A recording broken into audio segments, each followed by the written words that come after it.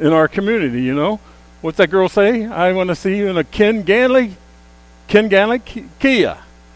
You know? Well, next time we go get a car, guess where I'm heading? The promotion is all there, you know. I think now they'll even pay your payment for 2 years. You don't have to do anything. I'm thinking, well, holy cow. But we are inundated with promotion today of everything that we need, and I'm a little concerned about the internet. I said one night I like to watch Facebook with these sawmills, and the older the sawmill, the more I like to watch it. And they cut down these great big trees. Do you know what I'm talking about? And then they make slabs out of them, that they make tables out of those great big slabs. Do you know what I'm talking about? Well, one day I said to Phyllis Ann, I said, you know, I've never seen them make a table. I'd like to see them make a table. That was in our room at home. Guess what I saw the next day on my iPad? I saw them making tables. Now that's concerning, friends. Amen. Confused about stuff like that. Maybe I should say I'd like to see somebody in heaven the next day. Well, the Beatles just didn't happen.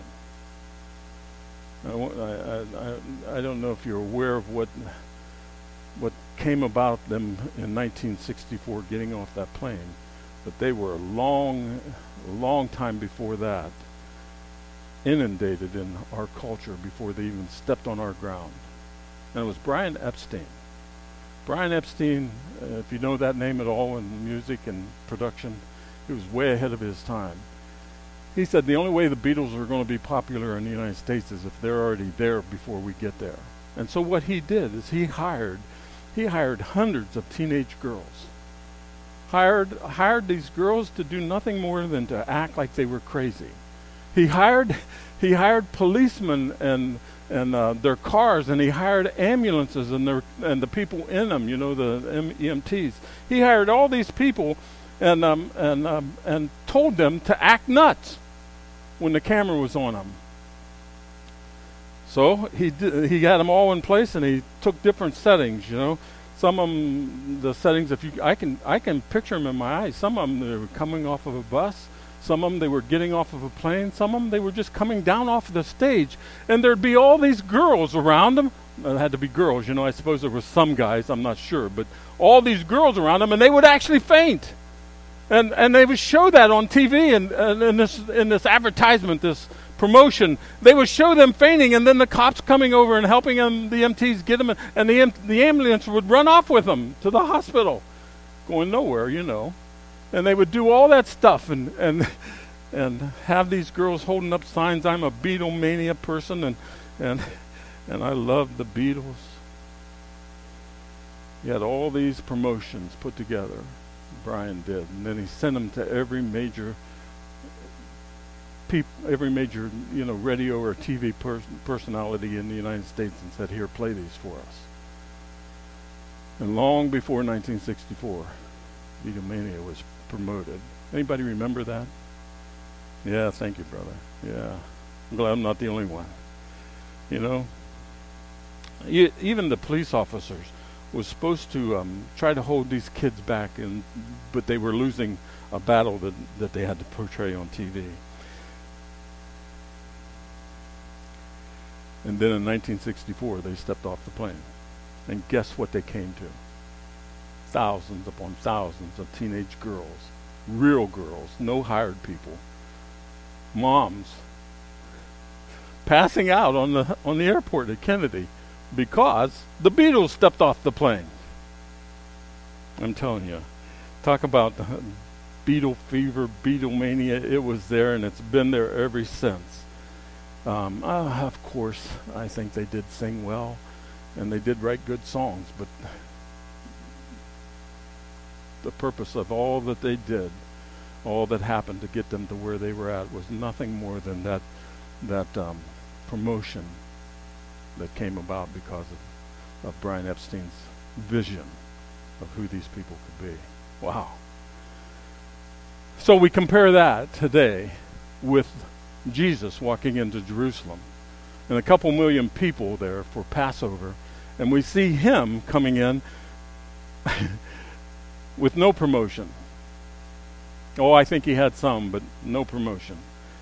Because it's hard to, he constantly said, don't tell anybody what's going on, don't put this out.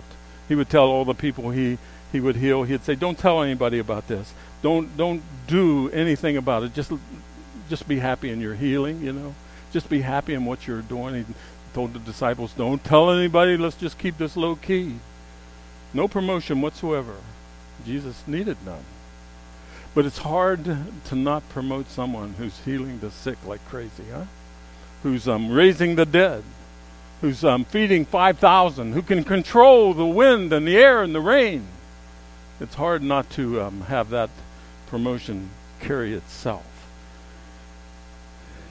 And I think that's what happened when the people saw this crowd coming with Jesus. The rest of the people joined in. And today, we're going to look at them joining in and how that affects us and where we're at joining in on the ride with Jesus. Okay? It comes to us in Mark chapter 11, in the first 11 verses.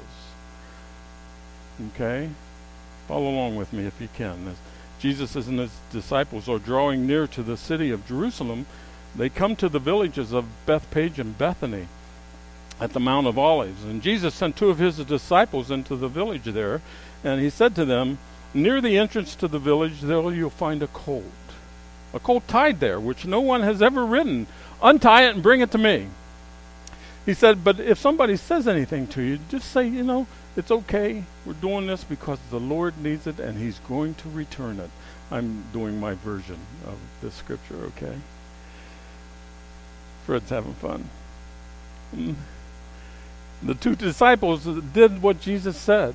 They went into the village, found the colt outside in the street, tied at the doorway just as Jesus said it would be there. And as they untied it, some of the people standing around there said, what are you guys doing? And they said, well, we're here to get this for Jesus. They told these people exactly what Jesus said. And so they said, okay, all right, just make sure you bring it back, I'm sure. So when they brought the colt to Jesus, they threw their cloaks over that colt, and Jesus sat on it. And now he was ready to ride into the city, not in triumph, but in humility. And then Mark says something extraordinary happened. He said many people along the way started spreading their cloaks on the road, while others spread branches that they had cut in the fields. And those who went ahead and those who followed shouted. They shouted, Hosanna! Blessed is he who comes in the name of the Lord. Blessed is the coming kingdom of our father David. Hosanna in the highest heaven. Amen, my friends. This is the word of God for all of his people. Yeah, sorry, Fred. Thanks be to God. Didn't Fred and Tammy do good? Praise God. I told him it would be different. Thanks be to God, indeed. Let's pray together. God, we thank you for your word today. We thank you for this day that we come to worship you and to shout from the rooftops that you have come to save us, and we're thankful for that. Be with us as we hear your word today, as we have felt your presence with us as we sang these songs and prayed these prayers, said hi to each other here and at home. We just ask, Lord God, that you would bless this time and open our hearts to hear you, hear what you have to say to us. May your servants' words be nothing more than yours. And we pray this in your Son's holy and precious name, our Lord and Savior, Jesus the Christ. Amen. It was a crazy scene, I can imagine. It would have been much like the Beatles getting off that plane for the first time, only there would have been a whole lot more people than just the crowd that gathered there that day at Kennedy. It would have been an extremely amount of people along the streets of Jerusalem, and to see him walk coming in on a donkey would have been overwhelming, and people would have joined in just to be part of the excitement. Sort of like at New Orleans, huh? People just join in to have all the fun that they can while they're there. It's a strange thing. I want to share 3 thoughts with you this morning about this scripture and see if we can put it into our lives and see where we're at. I think, as powerful as this was, first of all, this whole thing was based on misguided expectation by everybody there. Misguided in the sense that they were expecting Jesus to come and do one thing instead of he did it something else. They had been hearing nothing for 400 years. It was quiet. And then all of a sudden, there's rumors of this Savior coming. And so they are shouting, Hosanna, Hosanna, blessed is he who comes in the name of the Lord. But they were not saying Hosanna for the right reason. Their misguided expectation was that he was going to save them from the Roman tyranny. From Roman rule, he was going to come in and take care of everything that needed to be taken care of, just as Simon Maccabeus did several hundred years before. He came in and freed them from the Roman rule, riding on a big old stallion. He was much different than Jesus. They were saying Hosanna, which literally means save us. Hosanna means save us today. It's an interesting word. It's an interesting word. I don't think people even in Jesus' time was running around saying Hosanna to each other. Hosanna is not a word that hardly is ever spoken except on this day. And it's mostly a religious word. I suppose it's in the dictionary, but I don't know. I don't think it's in any of our lexicons or places where we'd go find this. Somebody look that up.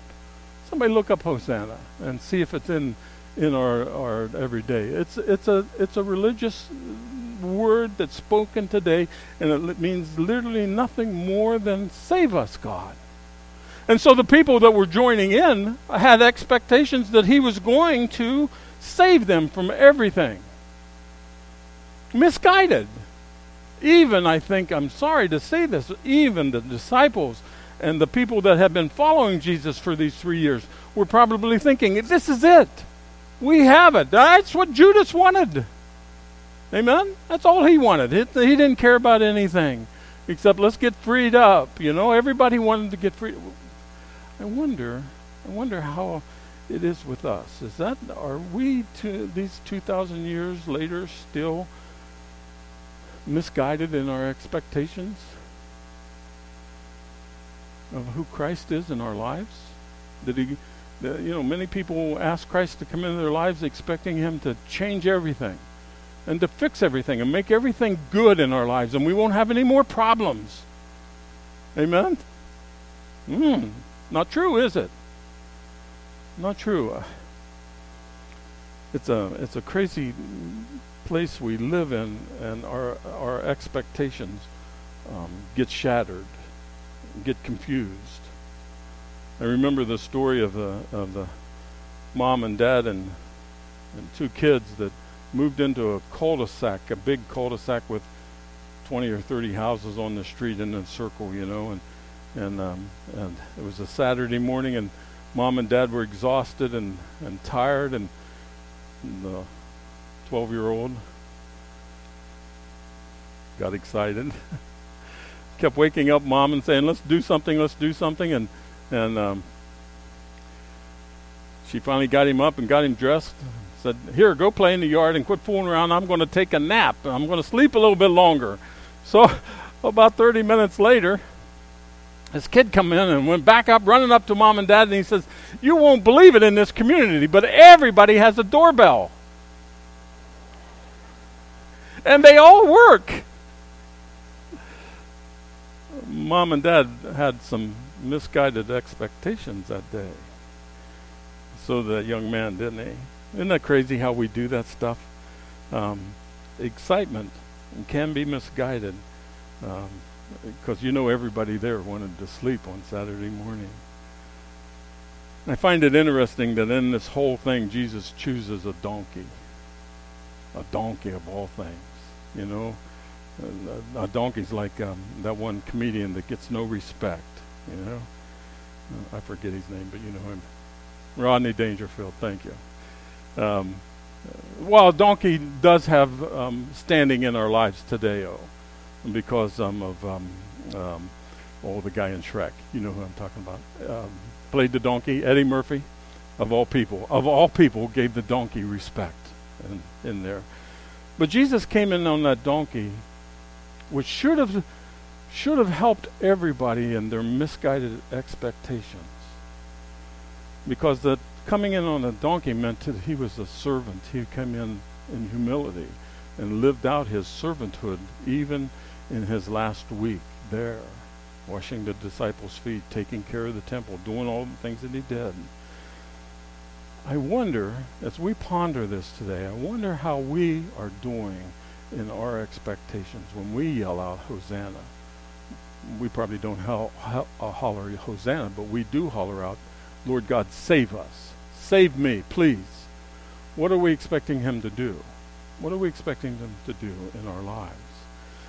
Because you see, I think that the misguided expectation builds up on the second thing that we find in this scripture if we look at it closely. And it's a reminder for us that God is still at work in our lives. Even though there was 400 years of silence, God was still at work in the Israelite lives and the nation Israel, the Jewish people. And it's important for us to understand that he's still working even when we can't see him there. And the problem for them back there and for us today, if you want to see Jesus, are you ready? If you want to see Jesus, you have to look for him. Amen? I can take care of this myself. I don't have to look for Jesus. That's our attitude today more than ever. I can take care of all these little problems. I don't need Jesus to do that. And all the time, Jesus is in the background saying, yes, you do. Yes, you do. You should turn this over to me. Crazy concept that we think we don't have to see Jesus in the midst of our lives, but we do. I like the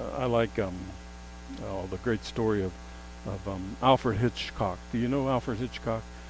He had a phobia about being on screen. I don't know if you knew that or not. But it was one of the things he didn't like to do. But all of his friends felt, because he was such a great director, because he was such a great writer, because he was this great guy, and I suppose he was conscious, like me, of being a big person. And he didn't like being on screen. But I want to tell you, the first time I saw him was a shock, and then I started looking it up and seeing that there was a couple places he's at in movies. In The Birds, if you watch The Birds, you know The Birds, that old movie, he's winding a clock up. But you have to look, oh, it's just a guy winding the clock. Well, no, not really. It's Alfred Hitchcock, his first cameo experience in movies. And then his movie Dow M for Murder, he was seen just in a real quick blur walking a dog. And that's the way we are. I think we have a problem of seeing Jesus because we just don't take time to look for him. I like to read Philip Yancey. Do you know him, Philip Yancey? If you haven't read his book on prayer, I'm going to tell you one of his devotions. His book on prayer is powerful. And in his book, he wrote about an inspirational meditation that he read called An Ocean Breeze. And it was about a guy who saw this, woke up one morning and didn't have anything to do, so he turned the TV on, and he saw this guy painting a picture. And in his mind, he watched this guy put all the picture together, of this, I think it was a desert scene that they were talking about. But he put all this picture together, and then when the guy was done, he said, oh, that's perfect. But then he said, oh, I think there's a tree that lives over here. And he put this great big black mark on this perfect canvas. And the guy got upset watching him and said, oh, he just ruined that picture. He just ruined it. You know who I'm talking about, don't you? Bob Ross said, let's put a little tree over there, you know. And I think it lives right over here, you know. And a guy said, I want to read this to you. The guy said, I was upset that he ruined this picture. And then he started putting life to this house and this slanted thing, whatever it was. He said he put life to it. And when it was all done, the picture was much more complete than whenever I thought it was done. Now listen to his response. He says, as I sat there watching that program that day, I was really surprised myself to find myself clinging at many of the moves the artist made with his brush. I got to thinking how typical that is of my Christian life. Many times in my life, after much struggling and hardship, I have come to a place where I am comfortable. We get there, don't we? Where I am comfortable. As I was basking in the goodness of the Lord, God has chosen to institute a change that I neither expected nor wanted in my life. During those times, I cried out, "No, Lord, you're ruining my picture." We're going to tell the painter when to make the next stroke, eh? But often as I allowed God to continue his work on my canvas, the canvas of my life, to my surprise, the picture would begin to look pretty doggone good. I would then thank him for the addition and sometimes even the subtraction to my painting. And then he says this, I think that are profound words. There have been times, however, that the change never looked good to me at all. Are you there?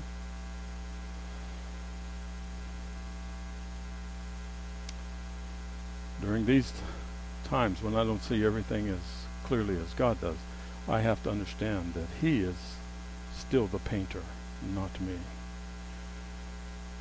He says then at the end, he says, I take comfort knowing that every situation, though it may be ugly and bad, it may be good, I take every situation and know that it is painted by the master craftsman and can be used for good in my life. And Bob Ross would stand back and say, okay, that's done. And then he would sign it. It's hard for us, isn't it?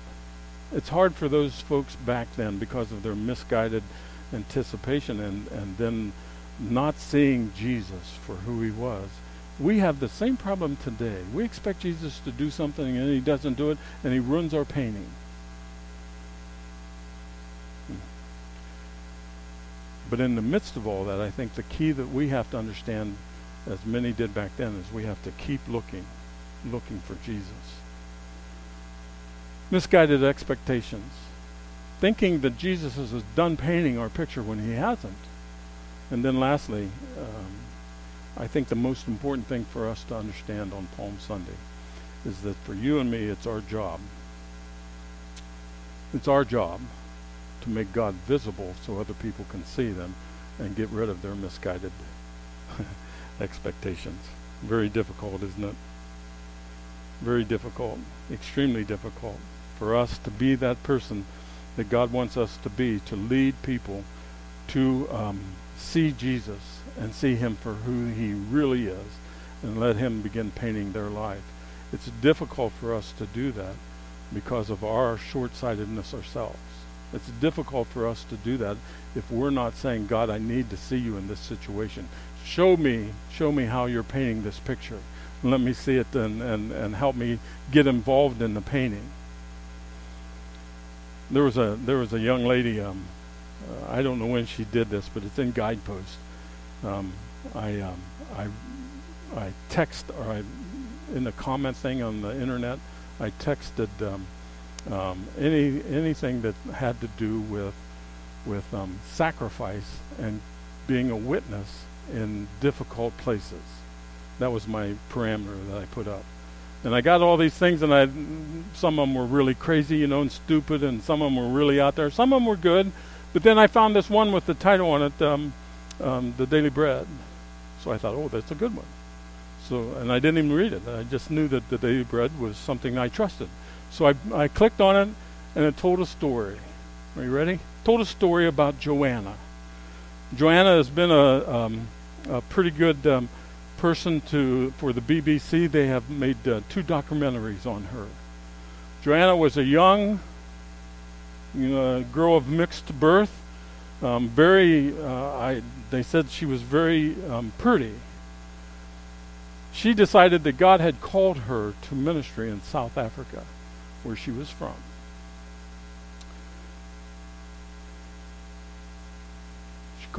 She felt God had called her to this ministry in the worst prison that they had in South Africa, full of people who would rape you in the twinkling of an eye, kill you and even quicker. This place was just a terrible place to be, that's the way I understand it. They averaged around 300 murders a year inside the place. Can you imagine? I wouldn't want to be sent there. Gee willikers. She was sent there, and Philip Yancey asked her what in the world it was that made her ministry so powerful. Because after several years of this young woman, beautiful young woman, going in to be with these despicable people, the one year that they saw success, only 2 people were in a riot, were in a scuffle. 2 people. 300 had been getting killed, 2 people were in a scuffle.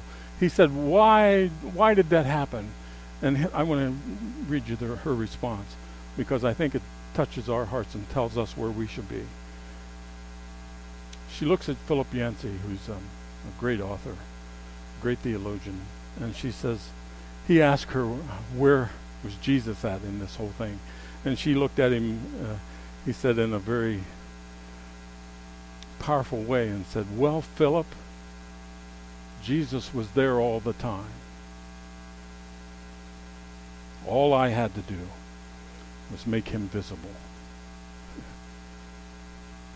That's our chore, friends, to make Jesus Christ visible. We don't have to go to a prison, do we?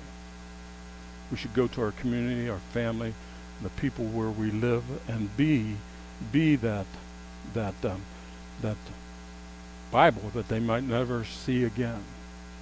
You see, the misunderstanding, the expectation that was not really happening, and the fact that they didn't see God doing what God was doing, was because they were looking for something else, and Jesus came, as Christine said, Jesus came to start a whole new thing.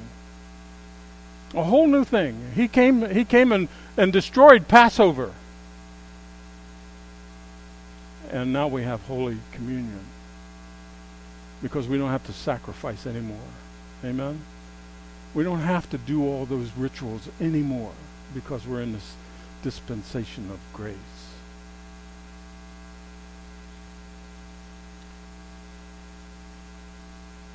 He chose to start something new. If we are to look at it closely and see him involved in it, he chose to use a band of rebel rousers, people you wouldn't even think of asking to do things. He chose to use them, and they in turn started being that one that would show them Jesus Christ and make him visible in their life. And now, it's literally millions of people who are saying, I believe, because he has saved me. Not from my situations, but he saved my soul. And as I think about that, and I pose the question, do we understand that we are those people that are supposed to tell the story, the great news of God's love for all of humanity to everyone we know? The great news that he has come to literally save us, not from our situations, but from eternity away from him. He has come to save us. And the question we need to ponder in our hearts by ourselves is, am I ready to do that? Am I willing to do that? Do I want to do it? And then we need to ask that of LaGrange United Methodist Church. Are we a church that wants to do that? And then we need to ask it of our whole community? Are we a community that is shouting Hosanna, not just one day a year, but every day, and saying it with the right expectation, knowing that God is at work still painting in our lives? Amen? That's what the Palm Sunday is all about. It's no wonder they turned so drastically on him, because he was not meeting their needs. So let's get Barnabas out there and let him kill people, but let's kill this good guy, because it doesn't matter. You and I today know that it does matter. That one day, because Christ is alive and leading the church, one day will come when there will be no more of this ugly racism and political unrest and all this garbage that we're dealing with today. And everyone will have that life of living in dignity one day. One day. But we have to be helping everybody to get to that one day. That's our ministry, growing in Christ, simply to help other people grow in Christ. Amen? That's an awful lot for you on Sunday. Are you okay with all that? Don't expect God to do anything more than what he's going to do. He's going to save your soul. And thank him for that. Amen? Let's pray together. God, thank you for your love today. Thank you for writing into our lives. Thank you for helping us understand that sometimes we're misguided in our expectations, and sometimes we think we're the one in control. Help us to not do that, but help us always in our heart. And every alley and every chance we get, help us to make you visible to someone you send our way. Help us to live.